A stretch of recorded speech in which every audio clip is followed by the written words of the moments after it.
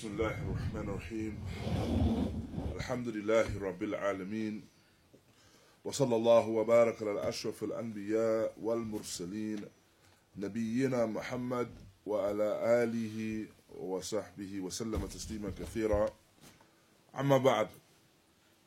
Alhamdulillah, we continue to read through some of the speech of Imaam Barbahari in his book Sharh as-Sunnah, with some of the ta'liqat of Shaykh Fawzaan Hafidahullah. And we reached a point where we're discussing some of the sighar muhdafat and the tahdhir, the warning against the smaller, or what are regarded as being the smaller affairs of bid'ah, innovation, newly invented affairs. Before that, before we go into that, we just discuss and quickly recap what we discussed last week. What was the main discussion about last week regarding innovations? What did we mention last week about innovations? What were the main points that we mentioned last week regarding the innovations? Barakallahu feekum. Jazakumullah khair. If someone was to leave a bid'ah, they do not leave a bid'ah except what? If you leave a bid'ah, then the result of that is?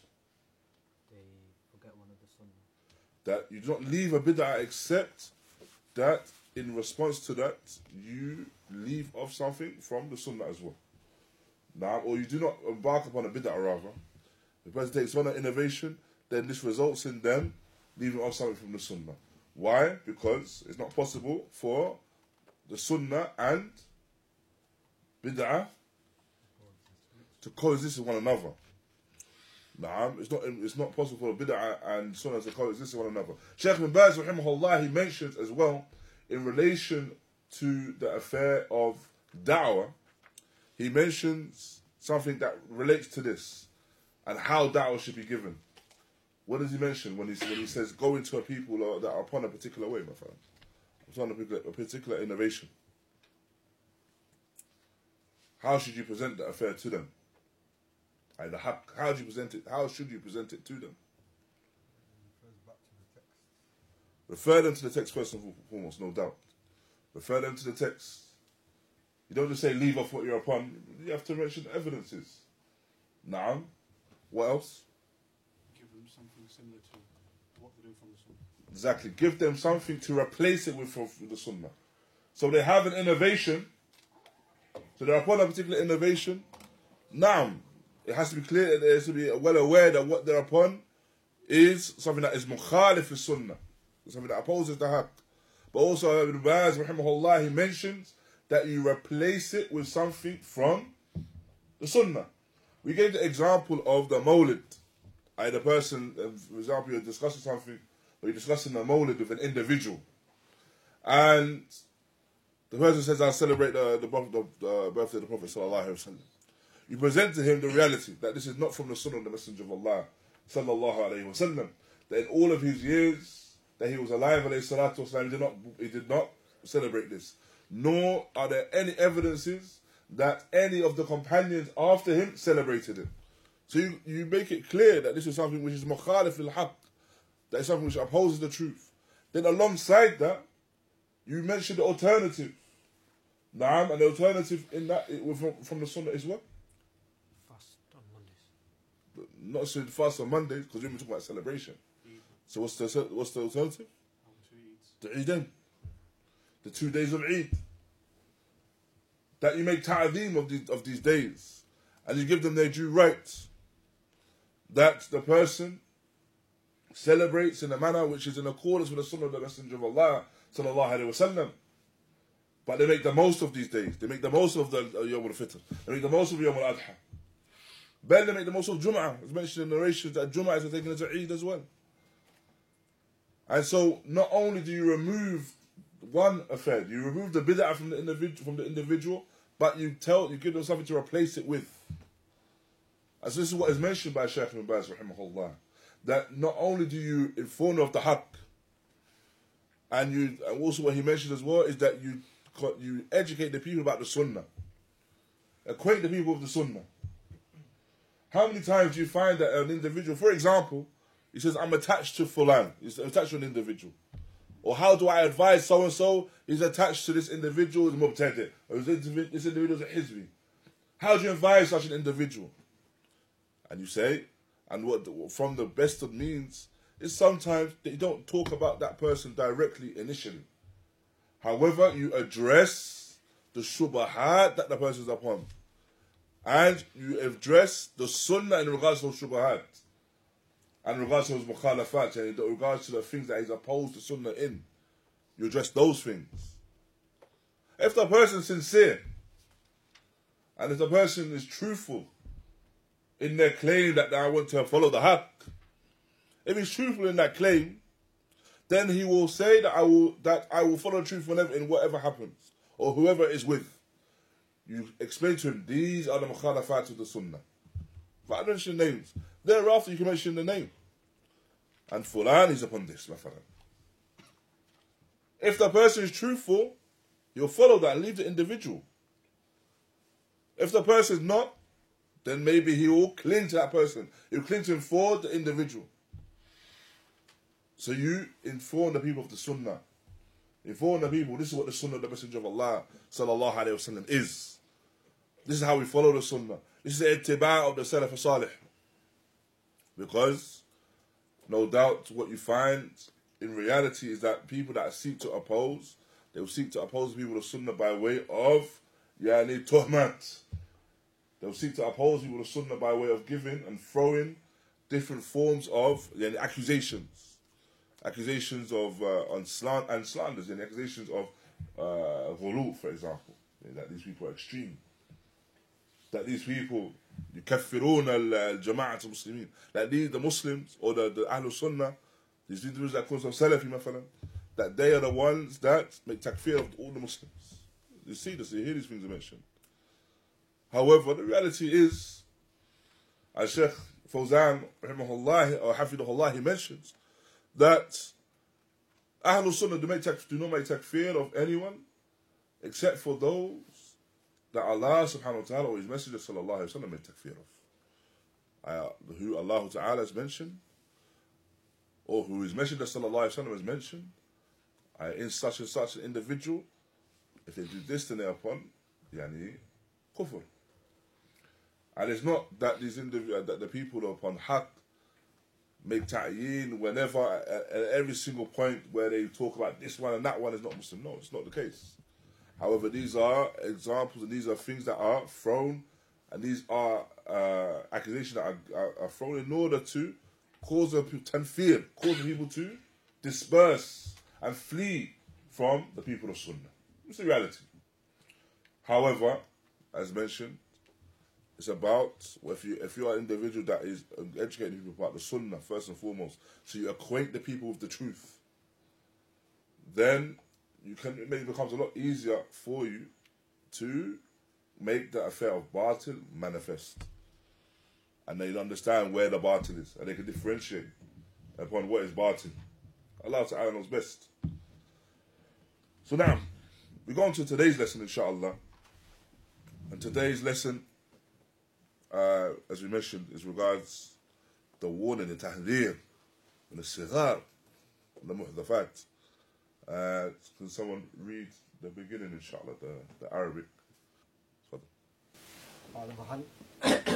قال المؤلف رحمه الله: واحذر صغار المحدثات من الأمور فإن صغار البدع تعود حتى تصير كبار، وكذلك كل بدعة أحدثت في هذه الأمة كان أولها صغيرا يشبه الحق، فاغتر بذلك من دخل فيها ثم لم يستطع الخروج منها فأدمت وصارت دينا يدان في صارت دينا يدان به، فخالف صراط المستقيم فخرج من الإسلام. جزاكم الله خير. حاشك تجيب الإنجليش. The author said, beware of little newly invented matters because small innovations will add up till it becomes big. This was the case with every innovation introduced in this ummah. At the beginning it was small, looking like the truth. Then the one who entered into it was deceived by it, and that wasn't able to come out, of it. So it became big and taken as a religion through which worship is made. So he contradicted the straight way and thus went out of the fold of Islam. Naam. Okay. And so here Barbahari rahimahullah, he mentions واحذر صغار محدثات الأمور محدثات من الأمور. So beware of the smaller newly invented affairs or newly invented actions from amongst the affairs. What we understand from this, first and foremost, that Allah subhanahu wa ta'ala أكمل هذا الدين على رسوله صلى الله عليه وسلم. Allah subhanahu wa ta'ala has completed this deen with his messenger sallallahu alayhi wa sallam.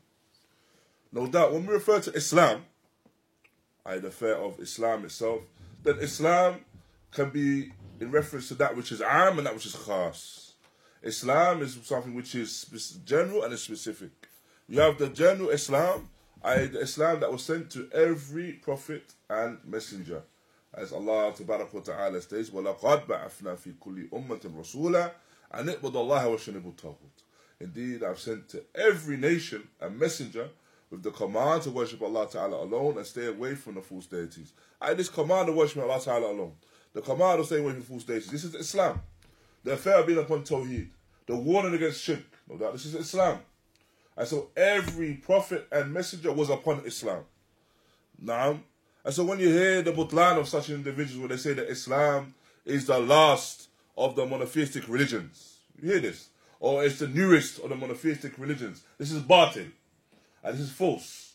Because Islam was the first deen and the diyana of mankind. Understand as well, barakallahu feekum, that everyone from amongst mankind, anyone, every single individual from the dururiyat, so from the things that are a must for an individual, is that he has some form of diyana. He has some form of religiousness. Now, even the individual that says, I'm not religious, they don't follow religion. Now, he's such an individual, he still has a belief system. So as us as individuals, as mankind, just as we need to eat and drink, just as we're in need of breathing, it's one of dururiyat, just as we're in need of our aqul, just as we're in need of our intellects, in order to navigate life itself. Mankind, us as individuals, as mankind, we are in need of a diyana, a belief system. And so, from the first of those belief system was Islam. That began with Adam alayhi salam. And istislam lillah. The one that submits to Allah subhanahu wa ta'ala upon Islam, in the general sense. And so this deen of Islam began with that which was revealed to Adam. And so thus, Shaykh Ali Naasir Faqeehee mentions that the deen of Islam was completed, in terms of revelation, was completed with Nabiyana Muhammad sallallahu alayhi wa sallam. The Prophet Muhammad sallallahu alayhi wa sallam. Where he mentioned, where Allah Ta'ala revealed the ayah, Al-Yawm akmaltu lakum dinakum, wa atmamtu alaykum ni'mati, wa raditu lakum Islam dina. That today I perfected your religion for you, completed my favor upon you, and chosen Islam as your religion. So this is the completion of the deen of Islam. From the message that was sent to all the prophets and messengers before him, all the way up until the revelation that came to him. And the Shaykh that I mentioned, Shaykh Ali Naasir, he mentions, after that ayah was revealed, then there was no revelation after it. There's no revelation after it. Before that ayah was revealed, then this was when the Prophet sallallahu alaihi wasallam performed the Hajjatul Wada'a, with the farewell Hajj, where he engaged in the affair of nasiha, where he advised his companions upon the journey on the Hajj and during the Hajj itself. No doubt the Hajj itself contained a nasaih, any advices to his companions. And this was the completion of, or the beginning of the completion of the revelation, the beginning of the end, if you like, of the revelation itself. And so, with this, we understand that if the revelation is complete, it's perfected. There cannot be anything after perfection. There cannot be anything more complete after completion. So if we understand that this religion has been perfected, if we understand this religion has been complete, and religion, when we talk about specifically Islam, then in specific sense, we're referring to the Islam that was revealed to the Nabi Muhammad sallallahu alaihi wasallam. We're referring to the affair of the da'wah of the Nabi alayhi salatu wasalam. That da'wah that began in Mecca for the 13 years in Mecca, which was the da'wah which was focused upon Tawheed. What was upon the individual, upon the servant, was to be upon Tawheed and to leave off shirk. Na'am. It was upon him to be upon Tawheed, to leave off shirk. Thereafter, the majority of the ahkam, the rulings in deen, were revealed when the Prophet sallallahu alaihi wasallam and his companions radiyallahu anhum were in Al-Medina. And so this is when we have the final parts of the revelation. The person is not able to oppose these things or bring anything new after these things, because this is perfection, as we said. It's perfection. This is completion. And the point mentioned here by Barbahari, where he mentions that the person must be wary of the smaller affairs, the smaller newly invented affairs, because this amr as-saghir, this small bid'ah, something that you regard as being a small bid'ah, or tasghirahu, you regard it as being small, you regard it as being minuscule. However, sayakunu kabira, it will become big. This thing that you regard as being small will become big. And the Shaykh Ali Naasir Faqeehee, he mentions, فَكُلُّ بِدْعَةٍ بَدَعَ بِعَمْلٍ صَغِيرٍ. Every bid'ah began as a small affair. Every bid'ah began as a small affair. And every bid'ah essentially was a chink in the armor of a taqwa. Every bid'ah was a chink in the armor of a taqwa. It was where you found that there was a naqs in taqwa. Because the taqwa essentially, as the Shaykh mentions, is the imtithal bil awamir wa ijtinab ma nawahi. Ijtinab nawahi.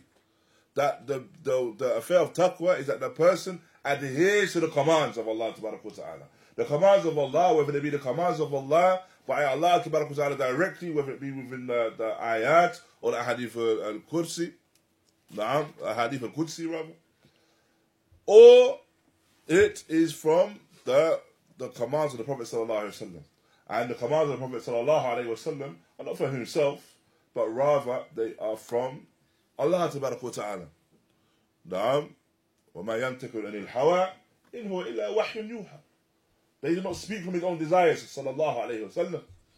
Rather, he spoke from revelation. And he revealed, and he received revelation. This is the Prophet sallallahu alaihi wasallam. He received revelation. And so, from the affair of taqwa, is that the person adheres to the commands of Allah subhanahu wa ta'ala, first and foremost. From the affair of taqwa is that the person stays away and avoids that which has been prohibited. Naam, the manhiyat, the things that have been prohibited for us as individuals. Shaykhna Shaykh Ubaid al-Jabari, rahimahullah, he also mentions as well a third category from taqwa, where he mentions that from taqwa as well is ijtinab al-mushtabihat. And he mentions, rahimahullah, that taqwa is also staying away from the doubtful matters. Affairs of doubt. So, if a person is truly adhering to taqwa, then first and foremost, he's going to adhere to the commands of Allah. From the greatest commands of Allah, no doubt, or the greatest command of Allah subhanahu wa ta'ala is a tawheed. The greatest command of Allah subhanahu wa ta'ala is to adhere to the sunnah. The person adhering to the sunnah, فَلَا شَيْءَ عَلَيْهِ, يعني there's nothing that can come to him from harm and evil, by way of evil and deen. Likewise as well, when it comes to the affair of taqwa, is that the person stays away from the prohibitions. The greatest thing we're prohibited from is shirk. From the things that we're prohibited from, bid'ah, yani innovations. But when the person now allows for that naqs in taqwa, then he may allow for a newly invented affair to enter upon him. Naam, Shaykh Ali, Hafidhullah, he also mentions that these manhiyat, the things that have been prohibited from us, Allah Tabaraka wa Ta'ala, ma nahana an al-ashya, did not prohibit us from things, except that we're able to withhold from them. We've not been prohibited from anything except where we are capable of withholding from it and not doing it.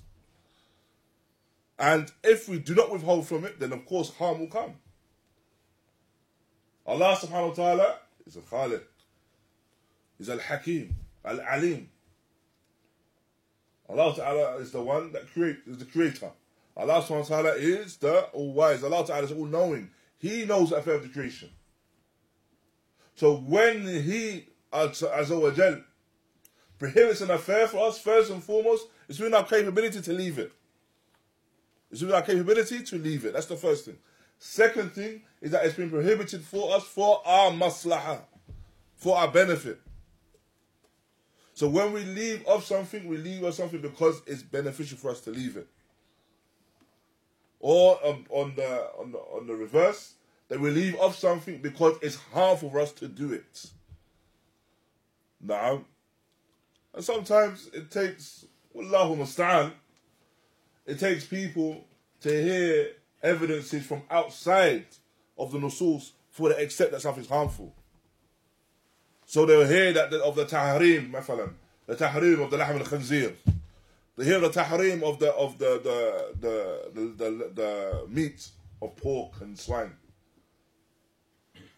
And they will only really hold on to the belief that it's harmful when they see scientific papers about it, for example. Well, they'll see a scientific paper saying that if the person that eats this meat, this will cut off X amount of years of your life. How many times you hear articles like this? That if you eat this, it's a carcinogenic. If you eat that, it's something which could cause cancer. Allah has informed us of what is harmful for us. Allah subhanahu wa ta'ala has informed us what is harmful by way of the nahi. As soon as He prohibits it from us, we know it's harmful. We know it's to our detriment. We know that leaving it is for our maslahah, is for our benefit. Wallahu a'lam.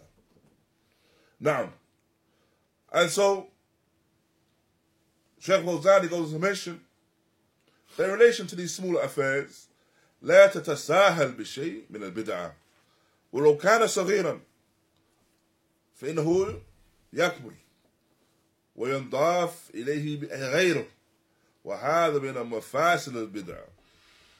And so when it comes to innovations, when it comes to bid'ah, then a person should not be lax with anything from innovation.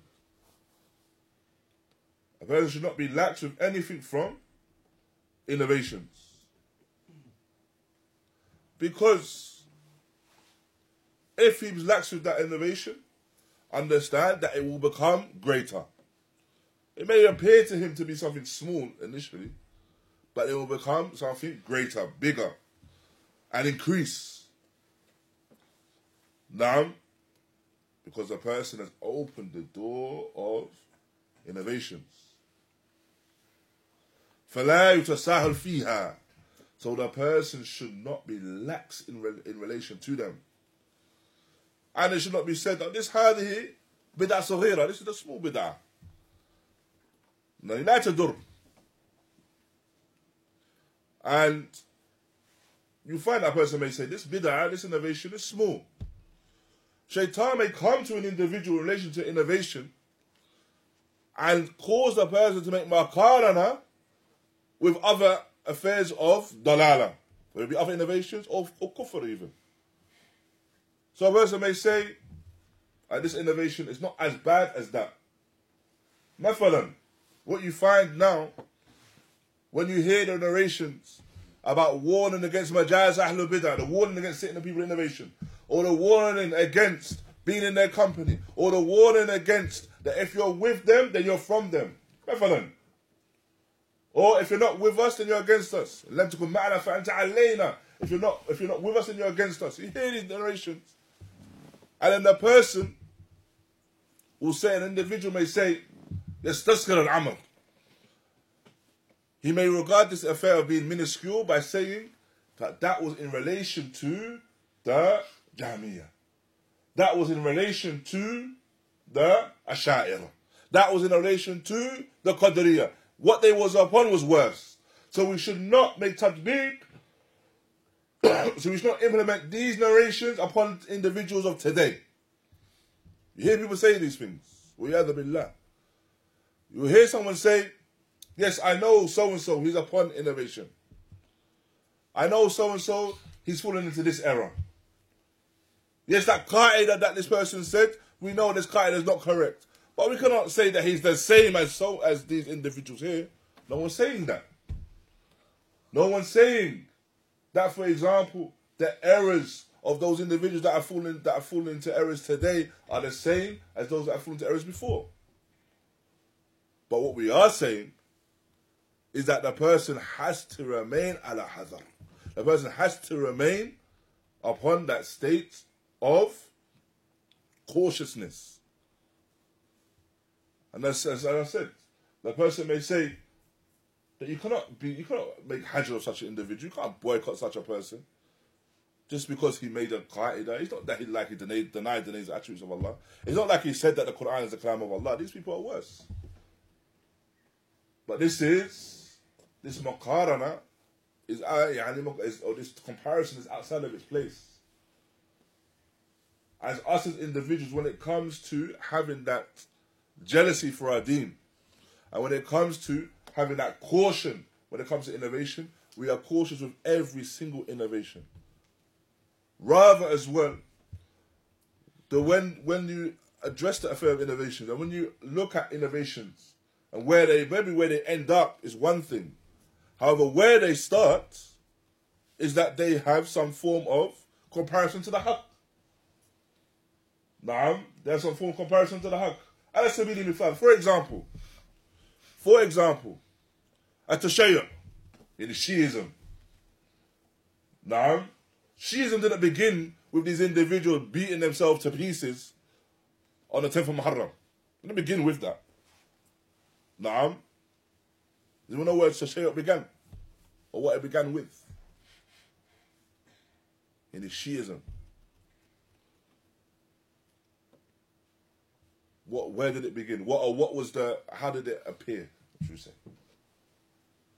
It didn't begin as, like I said, didn't begin with these individuals now that pray 3 times a day, deny parts of the Quran, beat themselves on a specific day of the year. It didn't begin with that.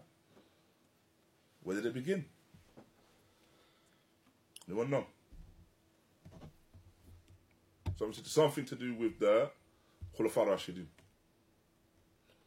Preferring Ali over Uthman. Preference of Ali over Uthman. Preference of Ali over Uthman. Mukhalafat al-Jama'ah. So, it's opposed to Jama'ah. But this was an affair that was much smaller than what you see now. It began with that they preferred Ali over Uthman. So they held Abu Bakr to the station and the status that he was due. Likewise Umar radiallahu anhu. But when it came to Uthman, they said Ali, they preferred Ali over Uthman. This was the Shaykh. This was what Shaykh, the beginnings of it. Naam. And so imagine now, you say that this is a small affair. But it doesn't remain like that. Because the reality is that any form of innovation is something which is inspired by shaitan. And then shaitan does not leave you upon that small affair. Shaitan does not leave you with that one thing.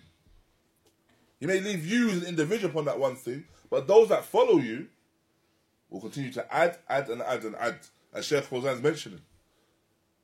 That he's mentioned that when it comes to innovations, you have an affair of misguidance. But then what comes after is an idafa. So you have an addition to it. Then an idafa, then an addition to it. Naam. And so, the reality of his innovation is that they resemble the haqq. A person may see about these individuals, what's wrong with these individuals? Why are you so harsh with these people? You might hear someone say, Naam. They believe about the same things that we believe about Abu Bakr. They believe the same things that we believe about Umar. Naam. They don't even make Seb of Uthman. They just mentioned that Ali should have came first.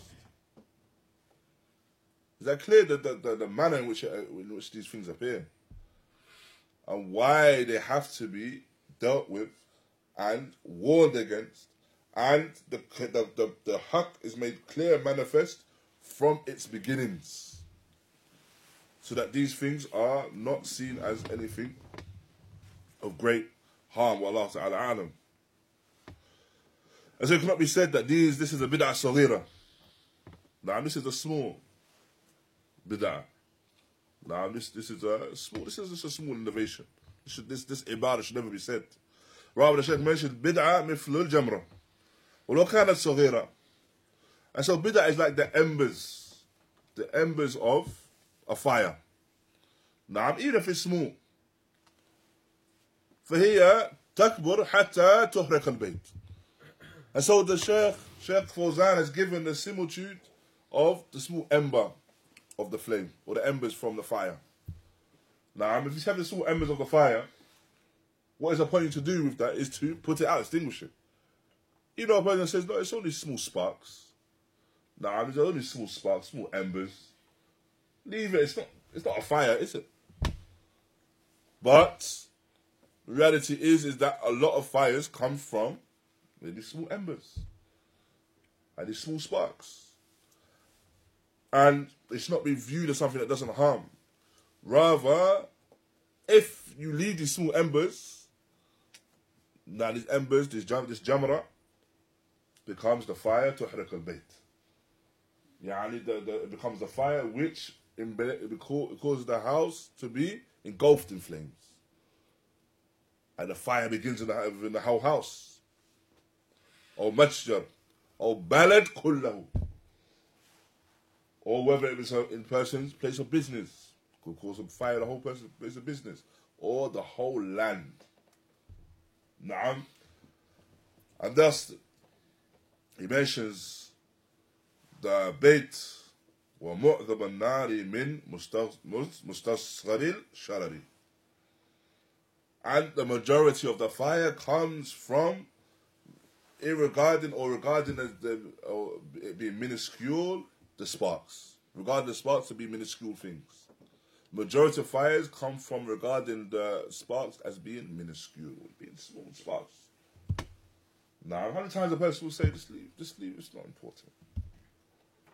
Now, so it's important when it comes to innovations and mukhalafatul al-haqq, someone opposing the haqq, that it's not, you look at it independently and you address it independently. And this is mukhalafa, so we address it as a mukhalafa, something which is in the opposition. We don't address it in the context of greater things or things that are worse. Because those things that are worse, rather, came from those smaller things as well. So rather you deal with it as they come. Wallahu ta'ala a'lam. نعم فلا يتهاون بها بل يسد الباب البدع نهائيا وقد قال رسول الله صلى الله عليه وسلم إياك ومحدثات الأمور.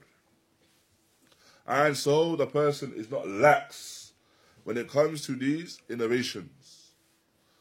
Rather, he closes the door upon the innovations in its totality. As the Messenger of Allah sallallahu alaihi wasallam mentioned, and beware of the newly invented affairs. إياكم تحذير محدثات البدع مطلقا سواء كانت محدثات صغيرة أو محدثات كبيرة. لم يستثني رسول الله صلى الله عليه وسلم شيئا من البدع فنهيه عام في جميع البدع. And so the Prophet صلى الله عليه وسلم, when he said وإياكم ومحدثات الأمور, now إياكم ومحدثات الأمور, yani beware of the newly invented affairs. This إياكم, this warning, this تحذير من محدثات البدع مطلقا. Now it was a warning against the innovations in its totality. Now, whether they were muhdafat, whether they were newly invented affairs which were small, or whether they were newly invented affairs which were bigger. The Messenger of Allah sallallahu alaihi wasallam did not mention any form of exception. Naam, when it came to these innovations. So his prohibition was one which was general. And likewise, كذا his statement sallallahu alaihi wasallam was شر أمور محدثاتها. And the most evil affairs are the newly invented affairs. The most evil affairs are the newly invented ones. He did not mention الاستثناء. يعني شر أمور محدثاتها يعني إلا صغيرة يعني. The most evil affairs are the newly invented ones, except if they're small, or except if they are minuscule, if they're minor. No, all the newly invented affairs are the most evil of the affairs. And understand when you reflect upon dalala, a lot of the time the dalala will come as small affairs. And it's upon the person to have hirs. Now, the person to have hirs when it comes to, yani, be steadfast and ardent when it comes to knowing the means of the shayateen to lead a person astray. What's the greatest thing that as Ibn Qayyim mentions, yani steps that the shaitan will take to lead a person astray? What's the greatest thing that the shaitan will try to call the person to in leading them astray? The greatest thing, of course, is what? Shirk and kufr. So he'll try to lead the person to shirk and kufr, to lead them astray. If he cannot get them with the shirk and kufr, then what? Bid'ah, innovations. Now, we'll try to get them with the innovations. If you can't get them with the innovations, then what? Major sins. The major sins. Why is it the major sins? Or why is it the bid'ah the shaitan seeks to strive before the major sins? With the sin? The sin you can repent from, but the bid'ah you take it as deen. When it comes to the bid'ah, the person regards it as being deen. He regards it as being himself doing something which is action of taqarrub, an action of taqarrub, drawing near to Allah. So the shaitan will try to get the person with that first and foremost, because the person is less likely to make tawbah from that until if the affair is made clear to him. When it comes to the sin, the person knows it's a sin. And if it's a major sin, even the major sin, he knows it's a major sin. So if the person is granted tawfiq by Allah subhanahu wa ta'ala, then he will repent from that. But shaitan seeks to lead the person astray by way of major sins. What is a major sin? Or how do you know a sin is a major sin? It has a specific punishment. It has a specific punishment where? In the text. What? Where? Which abode? Dunya, akhirah, barzakh. In this life and the next. So if you hear of a punishment in this life and the next, likewise as well, how do you know something may be a major sin? So if there's a specific punishment mentioned about it, what else? Curse of Allah, la'an of Allah. Something else as well. There's make tawbah from it. Now, but how do we know? Something else that is also mentioned as well is if there is a comparison with the shayateen. That this is from the action of the shayateen. Now, something that's from the action of the shayateen, or the ikhwan of shayateen. You are brethren with the shayateen. Now, if the person does these particular actions. So, if the shaitan isn't able to get you with the amur kabira, now the major sins, then what?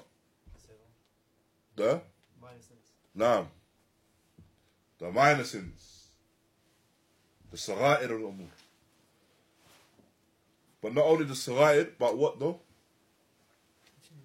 Israr, now. That the person is continuous upon the minor sins. The person is continuous upon minor sins. So, if the shaitan cannot get you with the minor sins, then what? Doubts, not necessarily doubts. Doubts is what causes. These are all doubts, if anything, and what causes these things. Leaving off the mustahabbat, leaving off that which is mustahab, leaving off the mustahabbat. If you don't give you leaving off mustahabbat, then what? Engaging in the mubah too much. Now I'm overly indulging in the mubah. Why? Why is this? If it's mubah, why is this from the shaitan? Because he wants to occupy you with stuff that doesn't get you any reward. Now, because occupying you with that does not increase you in iman, increase you in taqarrub.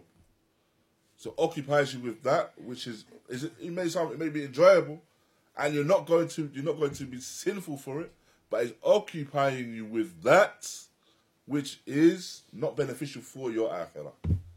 Now, and if he cannot get you with that, then what? Finally, the lesser of the good deeds. Now, so they're good deeds. They're both good deeds. However, there's one action which is better than the other.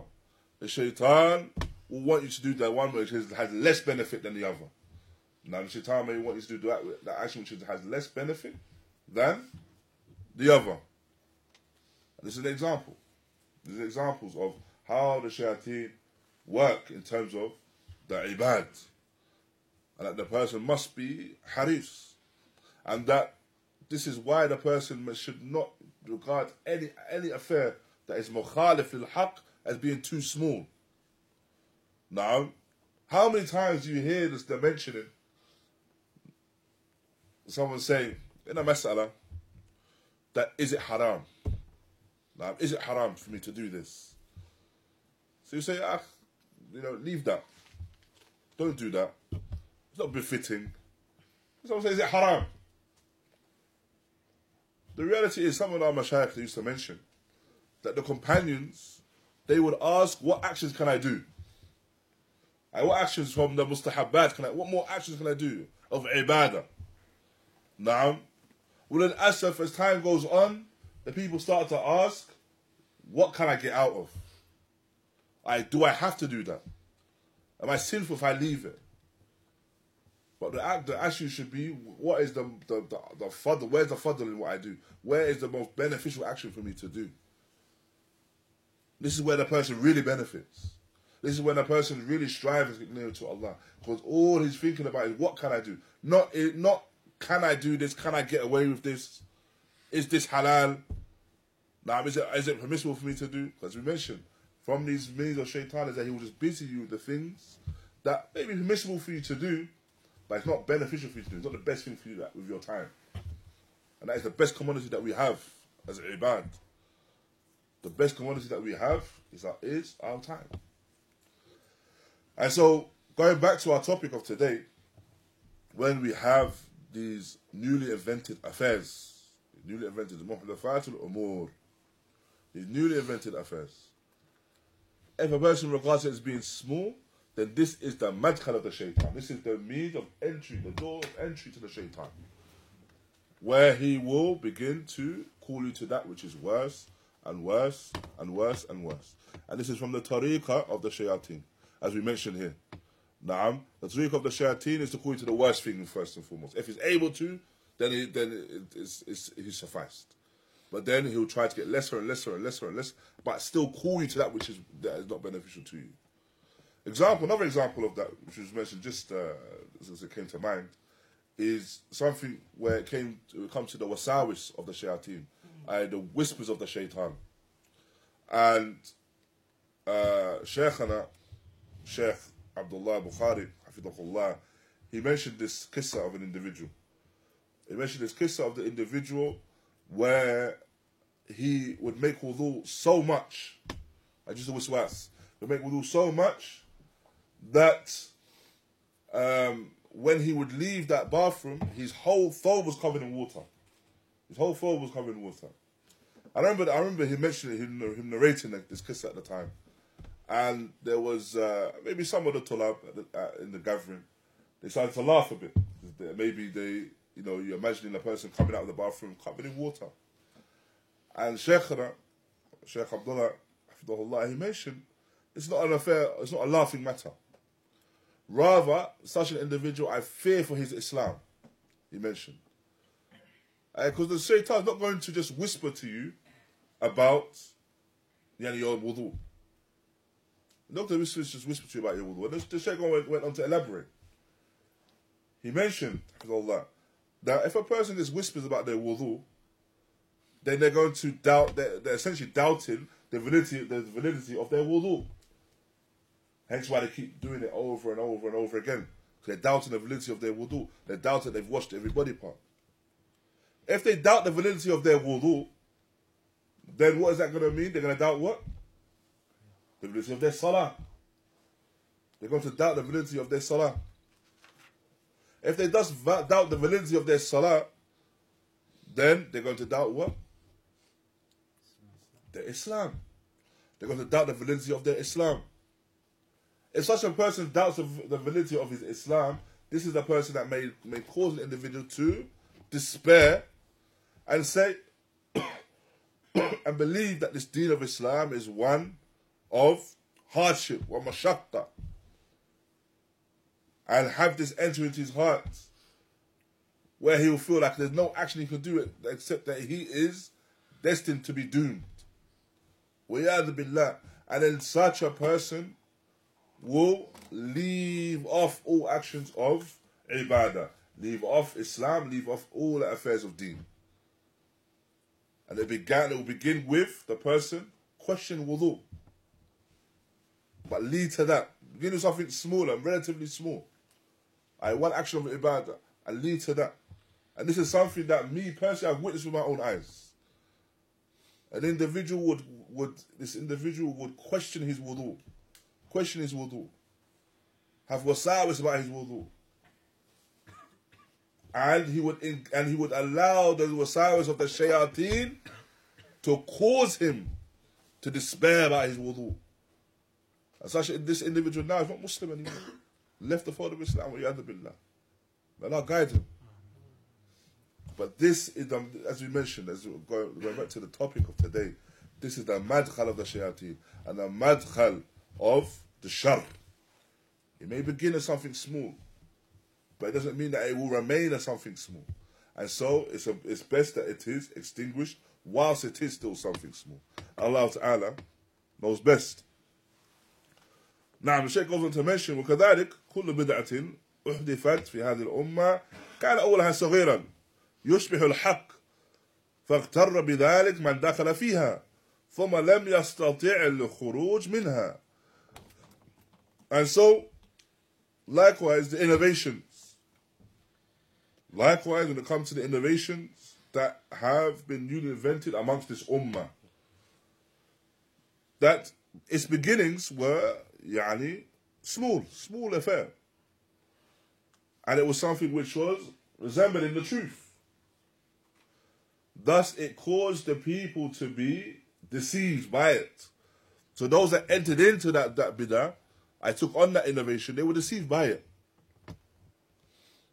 And they were not able to leave it thereafter. But they were deceived and they regarded that as being truth. And this is why we refer to these things as shubuhat. And it's because it's shabihun, it's resemblance of the haq. Na'am. These actions begin as something small. These actions begin as something small and resemble the truth. If you look at the affair of for example, the Sufis, the Sufiya, where does the word Sufiya come from? Anyone know? What's Suf? What is Suf? No, wool. Now, woolen clothing. Now, and so this woolen clothing was regarded as being the clothing of those that are upon zuhud. Now, those that have absence from the dunya, those that weren't engaged with the dunya. If we refer to zuhud now, and we talk about zuhud, Zuhud is something which is mahmud. Zuhud is something which is praiseworthy. Naam. However, it begins as something which resembles the truth. I understand in that regard, zuhud. And when you look at the ghulat Sufiya now, there's something which is absolutely far removed from the truth. Naam. Absolutely far removed from the truth. People dancing within their masajid and all the rest of that. But it began with this affair of zuhud, and now they're the furthest from zuhud. Naam. Rather, they've made zuhud from the haqq. And so, this is why you have the statement of Ali ibn Talib as well, where he mentions that kalimatul haqq urid biha batil. Kalimatul haqq urid biha batil. Naam. That the kalimatul haqq is a statement of truth. However, it is intended for batil. A person may make a statement of truth. However, its intent is falsehood. And so that's how as well you find that innovations enter upon the people. Why? Because with that kalima, they don't intend for the people to be upon haqq. Naam. But they intend the people to be on batil. And so when people call the people that are seeking to be upon the truth, and possibly, they will call them in a manner which will entice them, or which they will incline towards. So they have to use the haqq. Hence why when you find individuals now from the people of misguidance and innovation, they will quote, if they want to speak to the Salafiyin, they will quote the scholars of Ahlul Sunnah.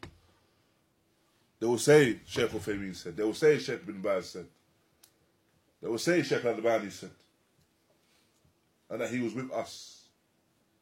And these are the same people that were speaking about them when they were alive. Naam. Same individuals from the same Jama'ah. But after their death, they seek to lead the people astray with the statements of the scholars and the kalimat of the scholars, and misconstruing the kalimat of the scholars. Or, if they can't be bothered to misconstrue, just lying upon the scholars. This is what is done. And this is something that you will find over the years with our scholars now. May Allah preserve them. After their deaths, you find the people of batil, the people of desires, starting to quote from them in relation to that. Starting to quote from them in order to take the people away from the truth. Hence why as well it's upon us to be attached to the haqq and not the people.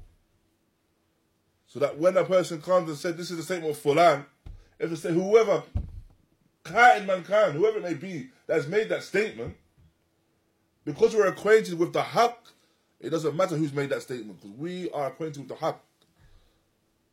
And we're not going to allow whoever made the statement to waver us upon that haqq. Because our Islam is not attached to individuals. Our Islam is attached to the nusus, to the texts, and the faham of the salaf.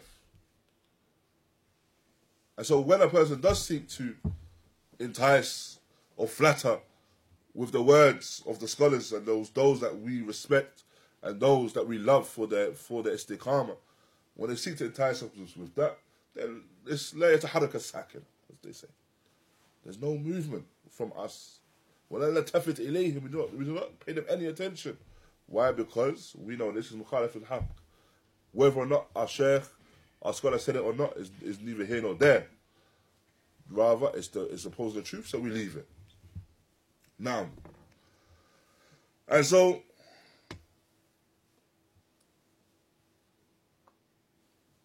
the Shaykh Fawzaan goes to mention الفتن الأول ما حدثت في الأمة بسبب التساهل مع أهل الإفساد حتى عاثوا في الأرض فسادا وغسلوا أدمغ الشباب والعوام وحشوا من الشر حتى حصلت الفتن في الإسلام. And so when the trials and tribulations began in Islam, they began by way of a tasahul. Now that the people were lax when it came to the Ahlul Ifsad, and the people of corruption. Now, and if you have to sahel with the people of corruption, if you are lax with the people of corruption and you're negligent with the people of corruption, then it's going to allow them to continue to spread their corruption. It's going to continue to spread their corruption. And this affair of refuting the batil, clarifying the truth, no, that has been deen. It's been amal bil ma'roof wa nahy al-munkar, asl min usul al-deen. We have to clarify the truth. If the truth has come to us, we have to clarify that truth. Because the reality is that, again, as we said, it's from deen. So, if we remain silent, what that allows for is that the person begins to spread that further and further and further. Are we meant to sit back and just be an audience, be spectators as we see the person spreading batil amongst the people? As we said last week, that a person does not come with a qa'idah. We're referring to Ali Hassan al-Halabi with his false qawaid, or Abu Hassan al-Ma'arabi with his false qawaid, or Ibrahim al-Ruhayli with his false qawaid, whoever. A person does not come with false qawaid except that they want that to be implemented after them. What they want those qawaid to be implemented after them, principles to be implemented after them.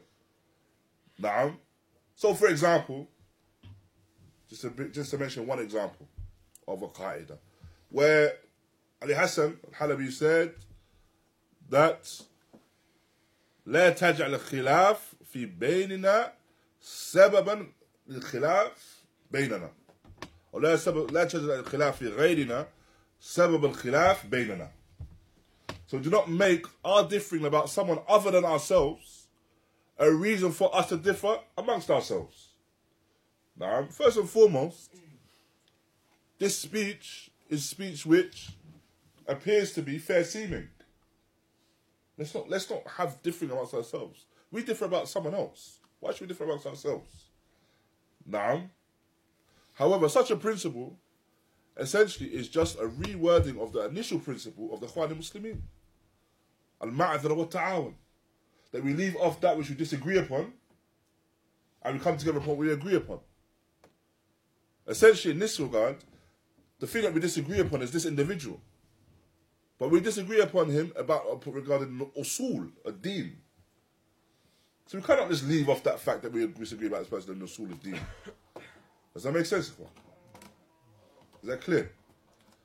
So now, if we say that we can't leave off that disagreement, what we understand from that now as well is that when it comes to a person, if he took on that qa'idah, then it would mean that I can be friends with this individual. This individual, okay, he speaks about the rulers, but me and you can still be friends. I'm going to walk with this individual. I'm going to sit with this individual. He speaks about the rulers. It's not great, but we can still be friends. Me and you can still be friends. This is not the way of the Salaf. This is not the tatbiq of the manhaj of the Salaf. This is not application of the manhaj of the Salaf when it comes to the ma'amala of Ahlul Bid'ah. However, and when implemented, it produces this manhaj al-afyah. As manhaj, yani, open, wide, vast, and accommodating. So this is what we understand. When we understand, when we cut the things off from its root as well, and leave it and cut things off from its beginnings, is so that it cannot be implemented thereafter as well. The principles cannot be implemented thereafter. Going all the way back to what we mentioned before as well, about the station and the status of the companions, is that we defend the companions, no doubt, because Allah subhanahu wa ta'ala has praised them. And they are thiqat, all them udul. But also, if we allow for the person to make sab of the companions, then what does that allow for? What did we mention? It's going back a few weeks. About the Prophet ﷺ, and essentially what then? Islam. Because if you make sab of those, the rawats, the narrators, the first narrators of Islam, and the deen that came to the Prophet sallallahu alaihi wasallam. Now, if you throw doubt upon these individuals, then not only throwing doubt upon them, you want to throw doubt up. It opens the door for you to try and throw doubt upon the Prophet sallallahu alaihi wasallam. Wa'iyadhu billah. It opens the door for you also to throw doubt upon what they're narrating, and what they're narrating is nothing but deen. And this is why we mention that when it comes to the enemies of Islam, from amongst them, the mustashriqeen, like the Orientalists, that the Orientalists, they may speak about the Prophet ﷺ in some of their writings. Now, I mean, so the evil speech. But what you find the majority of the writings are about are who? The Sahaba, the companions. Large amounts of their writings about the companions, trying to cause people to doubt about the companions. Right? Because they seek to enter through a particular door. As we mentioned, these are from the means of the shayateen. When we're referring to the shayateen, it can be the shayateen that insult jinn. And that the shayateen will want to come into a particular path, causing the people to flee from the greater. This is something that occurs at every single level. So when it comes to these minor affairs, or what is regarded as being minor affairs, if you allow it to grow, then it will cause greater harm, and Allah Ta'ala knows best. Now, thereafter, the Shaykh, he goes on to mention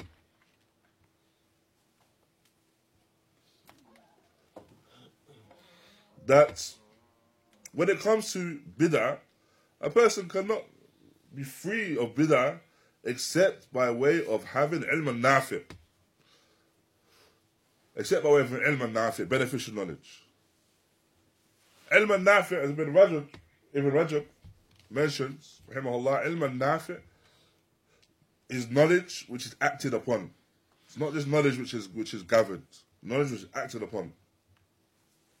أما الذي ليس عنده علم فهذا ينجرف مع البدعة ويظنها طيبة لأنه لا يدري عن البدعة. As for the one that does not have knowledge, then he will be taken by innovations. Now, he'll be taken by way of those innovations. And he will regard it as being tayyibah, he will think it as being something good. Why? Because he doesn't know about innovations. Because he does not equip himself with knowledge, beneficial knowledge. He doesn't equip himself with knowledge, then act upon it. All he knows is that he's doing this action, he likes it, he thinks it's good. Naam, but he doesn't equip himself with beneficial knowledge. Hence, why it's important the person that adheres to the command of the Messenger of Allah sallallahu alayhi wa sallam, where he mentions فَعَلَيْكُمْ بِسُنَّتِي وَسُنَّةِ الْخُلَفَاءِ الرَّاشِدِينَ الْمَهْدِيِّينَ. So upon you is my sunnah and the sunnah of the rightly guided khulafa, يعني thereafter. هذا هو الذي يأسم من البدع. This is the individual that will be free from innovation and protect himself from innovation. وهذا يحتاج للعلم. So must that a person has knowledge وتفقه في الدين, and he has understanding of the deen of Allah. ولهذا لما كان السلف أفقه الأمة كانوا أشد الحذر من البدع. And so due to that, you find that the Salaf, who had the greatest understanding of deen from amongst the ummah, this ummah.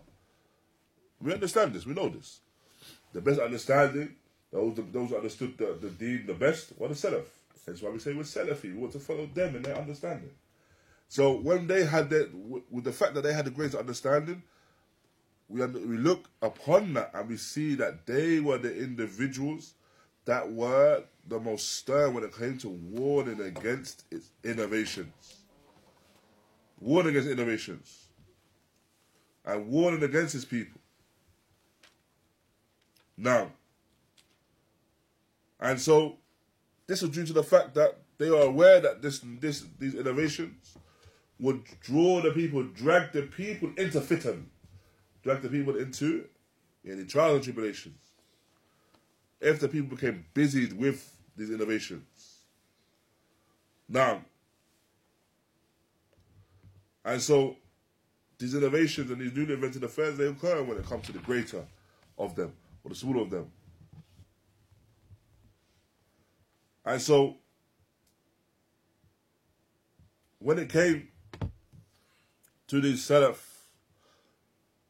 then they were well aware of the innovations. They were from the Quruna Mufaddala. These were the generations, the preferred and the best of the generations. وَلَا يَسْمَحُونَ بِشَيْءٍ مِنْهَا, يعني they did not accept anything, allow for anything of innovation. And we know this and their status due to the fact that he, sallallahu alayhi wa sallam, the Messenger of Allah, sallallahu alayhi wa sallam, he mentions, خَيْرُكُمْ قَرْنِي ثُمَّ الَّذِينَ يَلُونَهُمْ ثُمَّ الَّذِينَ يَلُونَهُمْ. The best of you are my generation, then those that follow them and those that follow them. لأنهم ما كانوا يتساهلون مع البدع. They did not used to be يعني متساهلين. Not used to be individuals that were lax when it came to يعني innovations. Rather, they were people that were qawi, strong upon the truth, busied upon the truth, from these generations, the best of generations. And they would strive against innovations and strive against all forms of evil. Now, and so we find that there's fitan that will occur amongst the Muslims.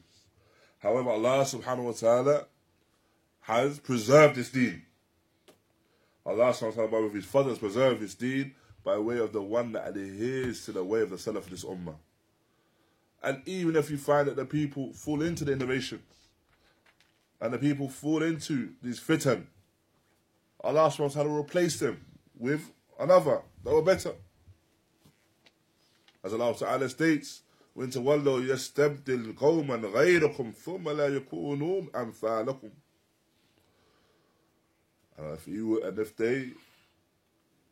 If they were to turn away, as the people were to turn away from the haqq, then there will be change and they will be replaced with other than them that were not like them, in their manner of return away from the truth. Or as Allah Ta'ala mentions, فَسَوْفَ يَأْتِي اللَّهُ بِقَوْمٍ يُحِبُّهُمْ وَيُحِبُّونَهُ. Or Allah Ta'ala will replace them with a people that love Him, or replace them with people that He loves and they love Him. فَاللَّهُ لَا يُضِيعُ دِينَهُ لَكِنْ نَحْنُ الَّذِينَ نَضِيعُ نَعَمْ لَا ضَيَعْنَا دِينَنَا. And so, there's no loss with Allah Ta'ala in terms of deen. If a person leaves, if a person abandons the haqq, he abandons the haqq. That's his loss. The loss is for us if we abandon that truth. The loss is not with Allah Ta'ala. The loss is with us. And so, it's upon these innovations that when it comes to it's upon those that have these newly invented affairs, that we don't have to sahul with them. We don't lax with them. We don't have to samuh. To samuh when we say, okay, you do this innovation, but make sure you don't do that one. Okay, you got a prophet celebrate for his birthday, let's make sure you don't dance. Make sure you don't listen to play music on the day. It's all mukhalafat. So we treat it as mukhalafat. We treat it as opposition to the haqq. Now, thereafter, Barbahari mentions, فَعَظُمَتْ وَصَارَتْ دِينًا يُدَانُ بِهَا. And so it becomes greater and it becomes deen for these individuals. That they seek to take this as a deen, as a way of practice. And if a person is left upon these innovations, تسير هي دين يعني فيما بعد. It becomes deen thereafter. If you contemplate the practice of many individuals, regardless of who they are, where they're from, but a person does an action that opposes the haqq, that person may regard that action as being something good. He sees that as being deen. He sees that action as being an action of deen. And that action began from somewhere though. That's the point. And its mansha, its beginning point, was not with the Prophet ﷺ. That's the important point as well. It's not with the Prophet ﷺ. Because if it's with the Prophet ﷺ, it's sunnah. فَنَأْخُذُ بِهِ. We take the action ourselves and we act upon it. But its mansha, its beginning point, was after the Prophet ﷺ. You find these actions, any action. It would be the actions that you find with the janaiz, or the actions that people do when they move into new homes. Naam, or the actions that people do when they celebrate particular celebrations. Or the actions that people do when they pray some particular prayers that don't exist. All of these things, they began from somewhere. But when it begins, naam, over generations, people lose their way. People engage in knowledge less. And so this now becomes something of deen. This now becomes an action of deen. And with that as well, as we mentioned, once a person engages with an innovation, that will cause an action of sunnah to be removed from them as well. So they regard this thing of being deen, but that which is khair, wa ahsan lahum, that which was better for them to do, and from an action of sunnah, they leave that. Because they're busy with the bid'ah. So they've left that off. Now,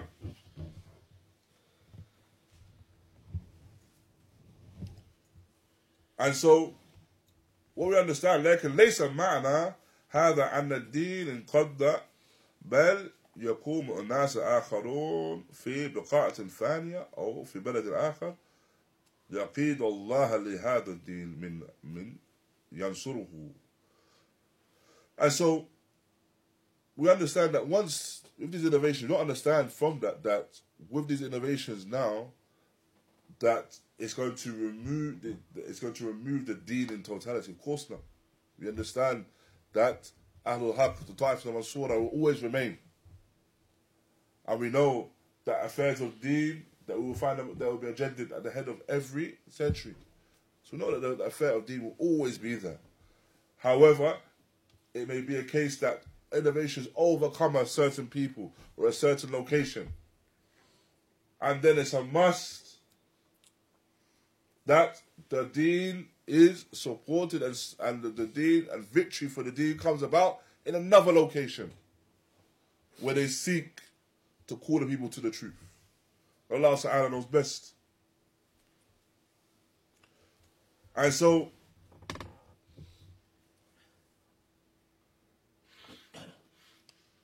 likewise as mentioned, وجاء في الحديث أنه في الآخر الزمان تأخذ السنن بدعا وبدع سننا حتى إذا غررت يقال غير الدين وإذا أنكرتها قالوا تنكر الدين.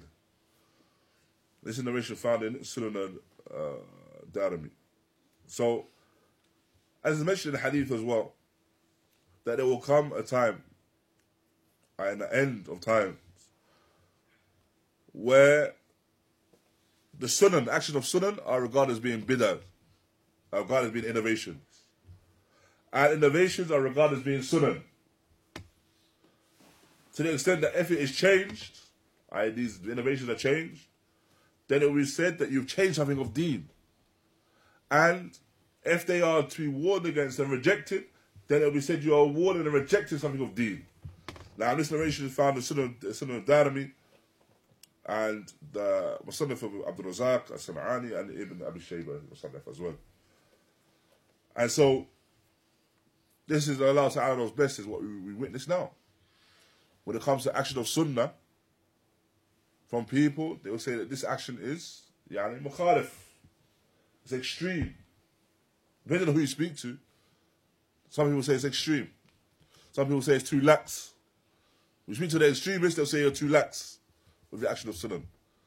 We speak to those that fall short in relation to sunnah, they'll say that you're extreme with the action of sunnah. It depends on who you speak to. However, it's become a time where the truth has become batil amongst the people, and the batil becomes the truth. Naam. And finally, Barbahari mentions فَخَالَفَ الصِّرَاطَ الْمُسْتَقِيمِ فَخَرَجَ مِنَ الْإِسْلَامِ. And so such individuals, when they take this as deen, a bid'ah as deen, then they have left and they oppose the straight path, the Sirat al-Mustaqim, and they've left Islam. يعني صاحب البدع يتجار به الأمر حتى يكون دينه كله بدعا يخرج من الإسلام. And he continues upon that way. So the person of innovation, the person that has fallen into innovation, he continues upon that way until everything he does is innovation. Or everything he does is based upon innovation. And to the extent that he leaves with Islam. Because now, when we refer to bid'ah, it's not just small action that we refer to, of course not. When we're talking about bid'ah innovations, then we are referring to not just the small actions, but bid'ah mukaffara as well. Innovations, which are mukaffara, innovations which lead or the person is upon kufr by way of those innovations. So this began here. Something small. And led to this, and led to this, and led to this, and led to this, and led to this, until the person was upon something greater. And that thing that they're upon is kufr. Now, going back to the example we mentioned, the example of Tashayyuh, the example of Shi'ism, where it began with just giving precedence to Uthman over Ali. Precedence to Ali over Uthman, rather. Giving precedence to Ali over Uthman. And then what did it become? What you see today, where people make takfir of some of the companions, and make shatam and make sab of the companions, speak ill of the companions. Well, that didn't begin there. It began with something much smaller, until the basis, the asl of what they were upon was innovation, and so thus it was kufr, and the person leads the fold of Islam by way of that. Now, to the extent that nothing remains from his deen from the sunnah. So nothing from the sunnah nothing on his deen remain from the sunnah. You cannot recognize anything in his practice which is from the sunnah or the messenger of Allah sallallahu alaihi wasallam. Wa yadhu billah. And inshallah, we'll conclude with that point there. Barakallahu feekum ikhwa. Wa jazakum Allahu khaira. Wa sallallahu wa barak ala nabiyyina Muhammad وعلى آله وصحبه وسلم.